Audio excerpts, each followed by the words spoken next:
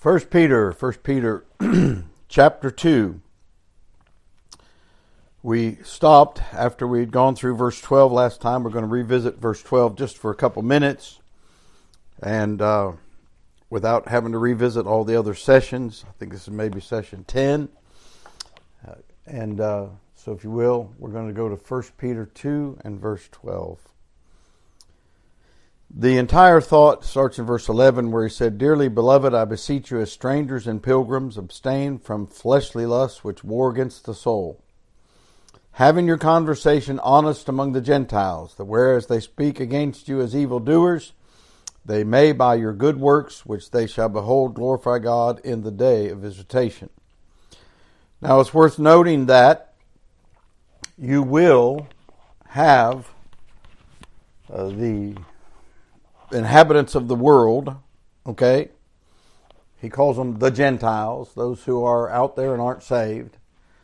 It's worth noting that when it comes to these matters, you will be evil spoken of many times as if you're an evildoer. And they will take your good and evil speak of it. Now I would caution you and adjure you as a 2023, okay, Christian, that you need to avoid all this political association stuff when you're reading your Bible or thinking about life. If someone speaks evil of you because of your true Bible beliefs, that's one thing. If they speak evil of you as they do of each other across the aisle, as we say, in politics, that's not what we're supposed to be about. Because he says having your conversation honest among the Gentiles. So the idea of honest is in your dealings with people. It doesn't mean you have to say everything that's on your mind. Sometimes there is sometimes an alternative to saying something that isn't worth saying, and that's called silence. And the child of God that walks with the Lord Jesus Christ finds it more and more and more readily a response to say nothing. We filter it because of the Scripture and the Holy Spirit. Now, when he says having your conversation honest, it's like what Paul wrote in Philippians 4, where he said, "Finally, brethren, whatsoever things are true, whatsoever things are honest, whatsoever things are just, whatsoever things are pure, whatsoever things are lovely, whatsoever things are of good report, if there be any virtue, and if there be any praise, think on these things." So, having your conversation honest is not you reading a bunch of articles about what somebody's doing wrong and just talking about it all the time. I was recently around a group of Christian men, good Christian men, and their whole conversation was based around today's news and yesterday's news, that day's news, in other words. It was just within the last few days. And here's the issue with it. The issue is that our conversation with each other especially should not be occupied with things that are still unfolding. A tragedy happened and news is coming out and this and that. And I'm reminded again of what Phillips Brooks said in 1877 at his lectures given at Yale Divinity School. He said, "Do not comment, use, preach, illustrate with current events because the jury's still out." And I really think that the sign of what Christians are listening to is what they talk about. I'm not oblivious to the fact that certain things happen, but it's not going to be what I talk about. And so the picture is having your conversation honest honest with each other as believers. Lie not one to another. That doesn't mean say everything that's on your mind. It means what you do say, be honest about it. Don't lie to somebody about it. Don't fudge and all that.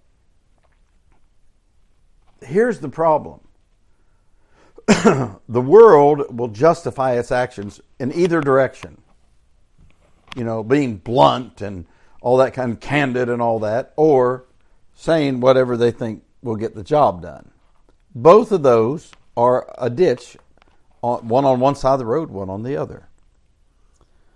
So just want to remind that he says that in the day of visitation, when Christ comes. It's called a visitation. In other words, he's coming. He's kind of like the judge that comes through, that rides a circuit. The circuit court judge comes through and says, okay, it's visitation day. And that's what will happen off in the future. So in verse 12, he says at verse 13, submit yourselves to every ordinance of man for the Lord's sake. Submit yourselves to every ordinance of man for the Lord's sake. We're going to read the whole thought. It's verse 13 and 14. Whether it be to the king as supreme, or unto governors as unto them that are sent by him, for the punishment of evildoers, for the praise of them that do well. So the thing that is striking to me about Paul's writings and about the Lord Jesus Christ's teachings is that they did not constantly battle with authority. Was their message in conflict with authority by virtue of the message? Yes. But they did not constantly battle with authority. And that's really important to get hold of. The average believer today, now I'm going to speak from the terms of the Western world, like for us here in the United States of America. It could be that way of other Western countries. But Americans are obsessed with liberty. And, don't infringe on my rights. What I'm saying is not a new thing. Bob Jones Sr., like say 100 years ago or 80 years ago said that your liberty ends at my nose. And the picture he gave was, he said, you can walk down the street and stretch your arms out and swing them all you want, unless we're passing each other and you hit me in the nose. Your liberty ends at my nose. And your liberty, child of God, ends at the Word of God and at how it treats others. When he says, submit yourselves to every ordinance of man for the Lord's sake, that's a spiritual truth. It takes spiritual submission to do that. Now, you and I know the Jews had trouble with that. You see, it's one thing to be the three Hebrew children and say, we will not bow. But it's another thing also to be the three Hebrew children and say, if God wants to deliver us, he will. But if he doesn't, we will pay the price. The average Christian does not want to pay any price for obeying God. Because it takes a price to obey the ordinance of man for the Lord's sake. I marvel at people. I marvel at Christians. Now, I don't marvel at the lost world. You're driving. Almost every day we're going to do something. You might have a trailer hooked up with tools on it. You're driving down the road and you see them coming up in the rear vision mirror and they're weaving in and out and they're, breaking the speed limit, breaking laws and stuff. You know what? I'll bet 50% of them, it's possible, let's put it that way, 50% of them are Christians.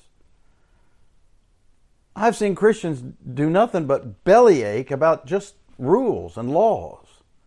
They bellyache about the speed limit. They bellyache about this. They bellyache about that. You show me from the Bible that the king, as supreme, the governor under him, can't tell you drive a certain speed limit on a road. They don't have to justify it to me. I don't believe they have to justify the law. Now, I'll give you this. Talking to a state policeman, and I said, what things matter to you most? You see a lot of stuff. He'd been doing it for a while.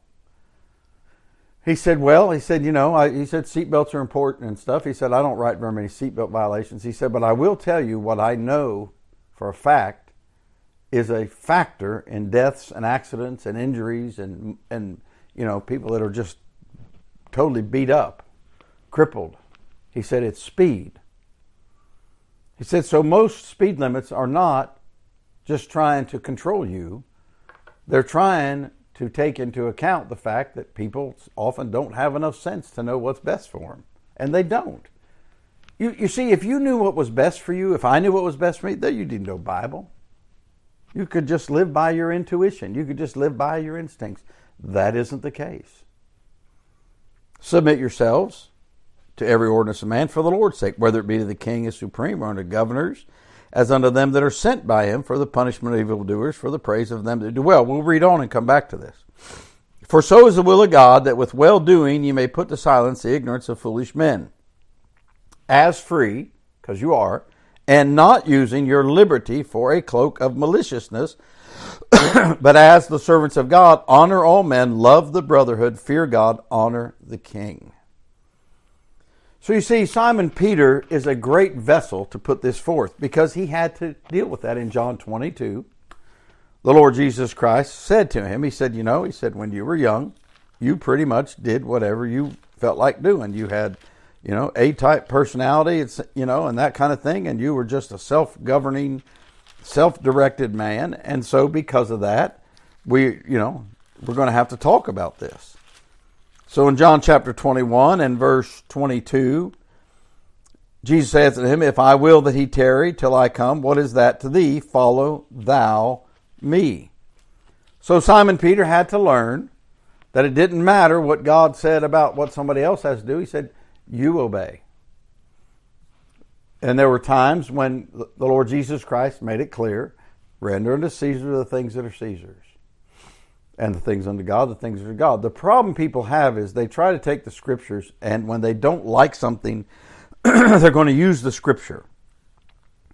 But the Lord says, through Paul here, verse 15, so is the will of God, that with well-doing you may put to silence the ignorance of foolish men. You say, well, what if there's a law that, I can't witness? Okay. If you witness, pay the price. Now, yes, it's good for us to try to maintain some rights and liberties. That's fine. But you know what I've noticed? For every one person that might have some conflict because, say, they're preaching publicly or holding a banner or passing out tracts, there's 99 Christians that are fighting the everyday laws. They're not fighting the laws of the gospel, liberty to preach and teach. They're just fighting anything that restrains them. Do you really want a world where there are no observance of traffic signals? Do you really want that? I have seen firsthand what happens when someone doesn't follow the laws of the intersection of the traffic signal. It can be devastating. It can be death. It can be dismemberment. It can be disabling. It can be all those things. So, as we're reading this, in the context, he says you're a stranger and a pilgrim. So, we're from another place and we're to observe the ordinances of this world. And as he said in Romans 14, as much as lieth in you, live peaceably with all men. For every one time that you absolutely must violate something, there's probably a dozen times that you could have complied and just didn't because it was too much trouble. I'm lumping myself in there that we have that temptation. Now for me, early on in my Christian life, it was pounded into my heart and mind and visualized. I asked a preacher, he was a pastor at the time, ended up doing evangelistic work. He's gone to be with the Lord many, many years now. But God really used him, especially in preaching the gospel and winning souls. And I asked him in his office one day, I said, look, if there was one piece of advice, I was only about 2 years old in the Lord. If there's a piece of advice about walking with God, what would you give? And he would say, take care not to offend the Holy Spirit. And I imagine I looked at him like, well, that's a big statement. He said, I'll give you an example. He said, I'm known for being impatient when it comes to driving and getting to my meetings. And he said, the Holy Spirit many a time will convict me when I'm breaking the speed limit just to get to a meeting. And he said, right then and there, for that moment, he said, it's up to me whether or not I obey the Holy Spirit. I was sharing that one time years ago, and someone, interjected and said, the Holy Spirit wouldn't tell you to obey the speed limits. I was like, I'm not even going to talk to you, mister. If you honestly think that there's not enough constant reminders in the Bible that we are to be law-abiding, it doesn't matter if you don't like the law. It doesn't matter if it wasn't in the Constitution of the United States. Who cares? God doesn't care about the Constitution of the United States. Oh, you can shut me off if you want, but he doesn't. It's not the most resembling the Bible document in the world. It's not. And God didn't say that you're never going to have your rights. Paul in his lifetime is constantly subjected and submits to the ordinances of man. When he does what God tells him and it costs him, he just owns up to it and accepts it. Okay? Simon Peter had learned this lesson, and what he's saying is that governors, verse 14, as unto them that are sent for the punishment of evildoers. Verse 15, so is the will of God, that with well-doing you may put to silence the ignorance of foolish men. Now watch, as free, not using your liberty for a cloak of maliciousness, but as the servants of God. In a little bit, we're going to go down through, and he's going to talk about suffering. So when we obey the ordinances, we may suffer. When we have to obey God rather than man, you should not bellyache and fight over the consequences. Let it sink in. Because he says, verse 15, for so is the will of God, that with well-doing you may put to silence the ignorance of foolish men. As free, we are free. We're from a whole different country called heaven. We're from a whole different citizenship. Our citizenship's in heaven. We're free, but we should not use our liberty for a cloak of maliciousness, but we should be as the servants of God. Now in verse 14, he said, as in the governors under them that are sent by him. This is where we get the idea of the word deputized. For example, just throwing this in here for you. And in the Old Testament, he said there was no king there. There was a deputy was king. This is the idea where we get the concept of deputation when it comes to missions, believe it or not, is the idea that someone can be sent on a mission by the higher power. So God Almighty will call someone to go to, say, the uttermost parts of the world, and he's deputized them. When they come by your church and they're seeking support to get there because they got to have it. Now listen, many missionaries have been able to, in the old days, move to a country and find some kind of work, and even now, when you've got countries that you can't get into without having like an NGO, a non-government organization that you do that might be something medically, it might be doing something to help people, with meals and clothes and services. There are many places that's the only way you're going to get the gospel in now. And it takes someone else pouring money into it so that they can do it. You deputize them by saying, we're going to pray for you and we're going to financially support you. You deputize them. Over here in the States, they have a sheriff of a county, which is like a shire in other parts of the world. And he has under him or her deputies. So they're deputized to act on behalf of the sheriff. It's a real simple concept. When Absalom was trying to draw followers, he said this in 2 Samuel 15:3. Absalom said unto him, see, thy matters are good and right, but there is no man deputed of the king to hear thee. So a deputized, appointed authority is an authority. If you've ever had children and you wanted to go, just have some time away from the children, and you found somebody to babysit them, we call it child minding. Basically, you're deputizing that person to act on your behalf while you're gone. Now, I don't know about you, but I told the children, I said, you better obey them more than you obeyed me. More. Because they're deputized, and I expect you to honor that. You say, oh, that's ridiculous. No, it's not. It's what brings order to our life. And we know the Holy Spirit is God. He's not the Lord Jesus Christ, but they're one. He's not the Father, but they're one. So he sends that deputized authority into our life. The Scriptures have been deputized by God. In other words, he has decided, the Lord has said this is what. So these authorities in life, the king is supreme, the governors, they're sent by it. They're deputized. So For so is the will of God, that with well-doing you may put to silence the ignorance of foolish men. It's really clear. It's clear what God would have.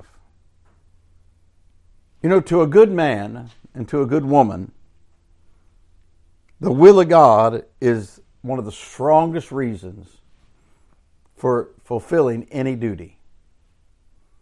To a good man or woman, that includes you teenagers, young people, to a good man or woman, the will of God is one of the strongest reasons for any duty. I need no other reason than to know that this is what God, for this is the will of God, even your sanctification, he said in 1 Thessalonians. Okay? He said, for so is the will of God. Verse 16, as free and not using your liberty for a cloak of maliciousness, but as the servants of God. Now, liberty should be viewed as the freedom to do right. Where the Spirit of the Lord is, Corinthians says, there's liberty. I am amazed at how Christians have allowed someone else to spin that on purpose. They've allowed it on purpose. They think it's your liberty to just bring any old kind of music and attitude into church, for example, so-called worship that they call it. Liberty is the freedom to do right. License is the freedom to do wrong.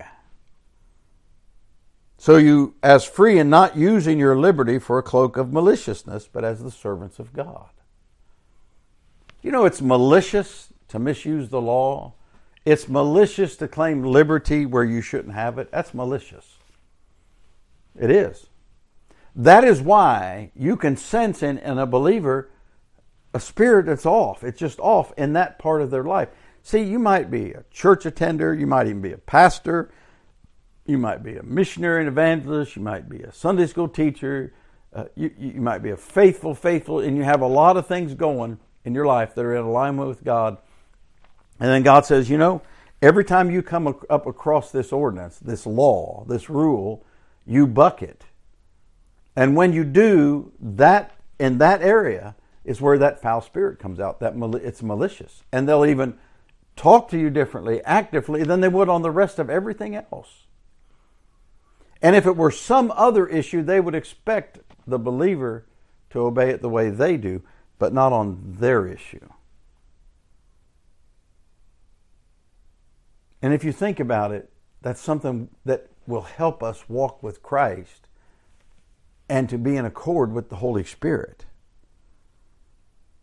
Now, in verse 17, when he says this, he says, honor all men. Love the brotherhood, fear God, honor the king. Now, honestly, these are messages in themselves. It would not take any stretch of the imagination or effort to speak, teach, preach on, honor all men. You know, the average believer is looking for a chance not to. Now watch, your flesh. Let me back up. Your flesh does not want to honor all people. That word men is not significant for any one, sex or gender, male or female.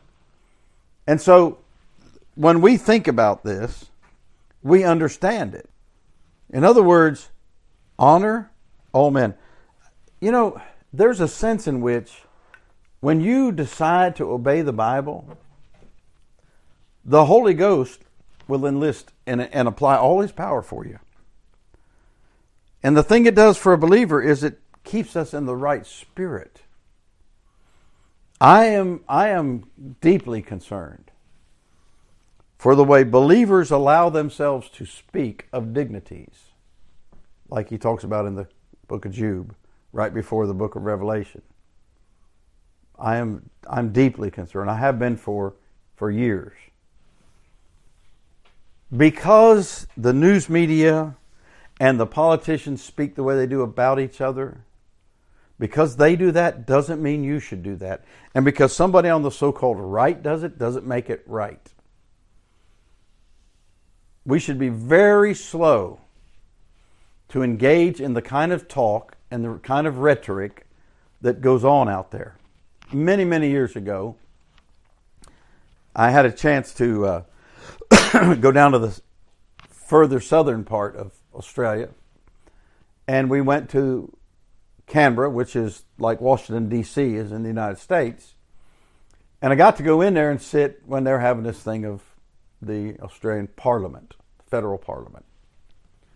Now, you can watch on different channels back then, you could watch part of the Parliament at certain times. But I was sitting there and I was observing, and the light that let them know they were on camera was off. So they were free to walk around. And they were. And they were literally, people from both sides of the aisle were mingling with each other and laughing and cutting up. And then they gave them a signal that we're about to go live. And boom, they separated. They went to each side of their aisle. And when they saw the signal that said you're live, all of a sudden, they're enemies. All of a sudden, they took up, these slanders on each other and these attitudes and this aggression. And I watched that, and to me, maybe not to you, to me, I was like, that sums it up. Because if you're not careful, you think that a lot of what goes on is real.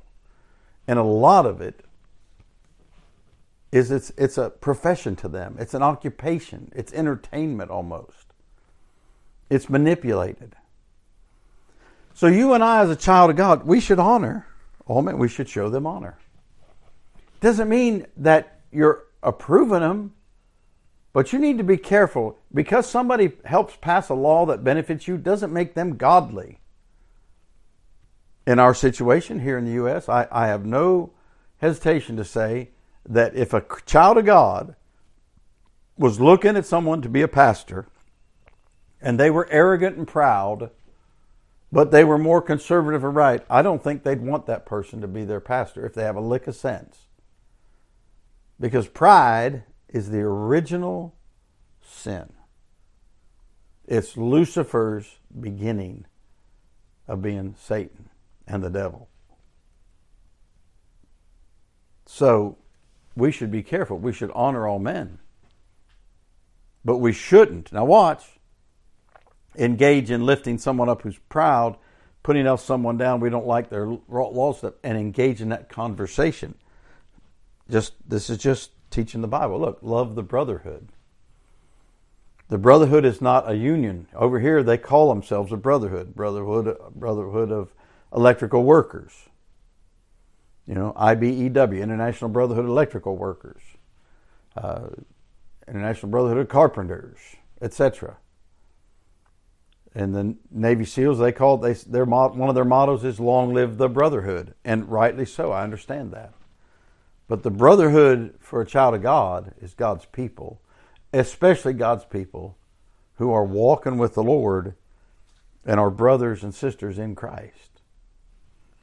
Love the brotherhood. I'm amazed at how Christians do not pursue this. And my burden is that they don't understand what God could do, will do, promises to do, if you will love the brotherhood above other loves. Now, I believe in family and love and unity, but He told us you can't love them more than Him, and you can't love them more than those who love God. Love the brotherhood. You could preach. I've got messages online on long live the brotherhood. Then it says fear God. Do you understand these little statements, how powerful they are? And that's only really the point I just want to make before I close out of verse 17. Honor the king. Honor all men, honor the king. Did it say honor the king that you like? Honor the king that passes the laws you like? Look, king is a synonymous word. It's an overarching word for a prime minister, for a president, for whatever, a czar, whatever word you want to have wherever you live. It says honor it. Now, you don't have to honor it as in lift them up like they did Caesar and Caesar demanded it, but you have to honor them. Let me give you a difference. In Ephesians 6 and verse 1, he tells them, to children, obey your parents in the Lord. Okay, so the limit, righteousness is the limit. Children, obey your parents in the Lord, for this is right. But then in verse 2 he says, honor thy father and mother. When you're living under their roof, you obey them. When you grow up and you go out into the world and you're doing your living, making a living, etc., earn your own crust, start your family, get a wife, you might end up with children. He doesn't tell you to obey them anymore. And parents, get this through your head. They're not supposed to obey you like they did when they were kids. You need to quit trying to exercise that parental power over them and expecting it and lording over them. But you honor them. You treat them with honor. You don't have to do unrighteously. You might have parents who are not saved. You don't embark upon and do things with them and entertain, wickedness with them, but you honor them. You show respect. Honor the king. Now we'll pick it up in verse 18 later, where he says, servants be subject. Let me just say this ahead of time. That servant, man, you got to read your Bible, friend. In the Old Testament, the Lord told them that they could buy someone that was a stranger, that wasn't an Israelite. Not to abuse them and stuff. It's like someone saying, I'm going to take care of you, I'm going to feed you, I'm going to provide for you. It's like having a secure employment. It's what it is. So in the New Testament, when he's talking about servant, he's talking about be subject to your own masters with all fear, to your own employer. You see, we have been taught liberty in the Western world and freedom and rights to the point that we forget. Now, do you exercise what rights you have and stuff? Yeah. Can you negotiate? Yes. We'll talk about that next time. But let's stop there for now in verse 17. But remember these very short sayings. Honor all men. Boom. Like a commandment. Love the brotherhood. Fear God. Honor the king. These are not suggestions. These are scripture. God chose to put them within the 66 books of your Bible. He preserved them that way. He put them in what they call the canons with just one N, C-A-N-O-N, of Scripture. And so, we should keep those in our minds. We should remember them. We should live by them. Father, we pray you take these thoughts and use them. Bless them to the heart and mind of the child of God listener. In Jesus' name, amen.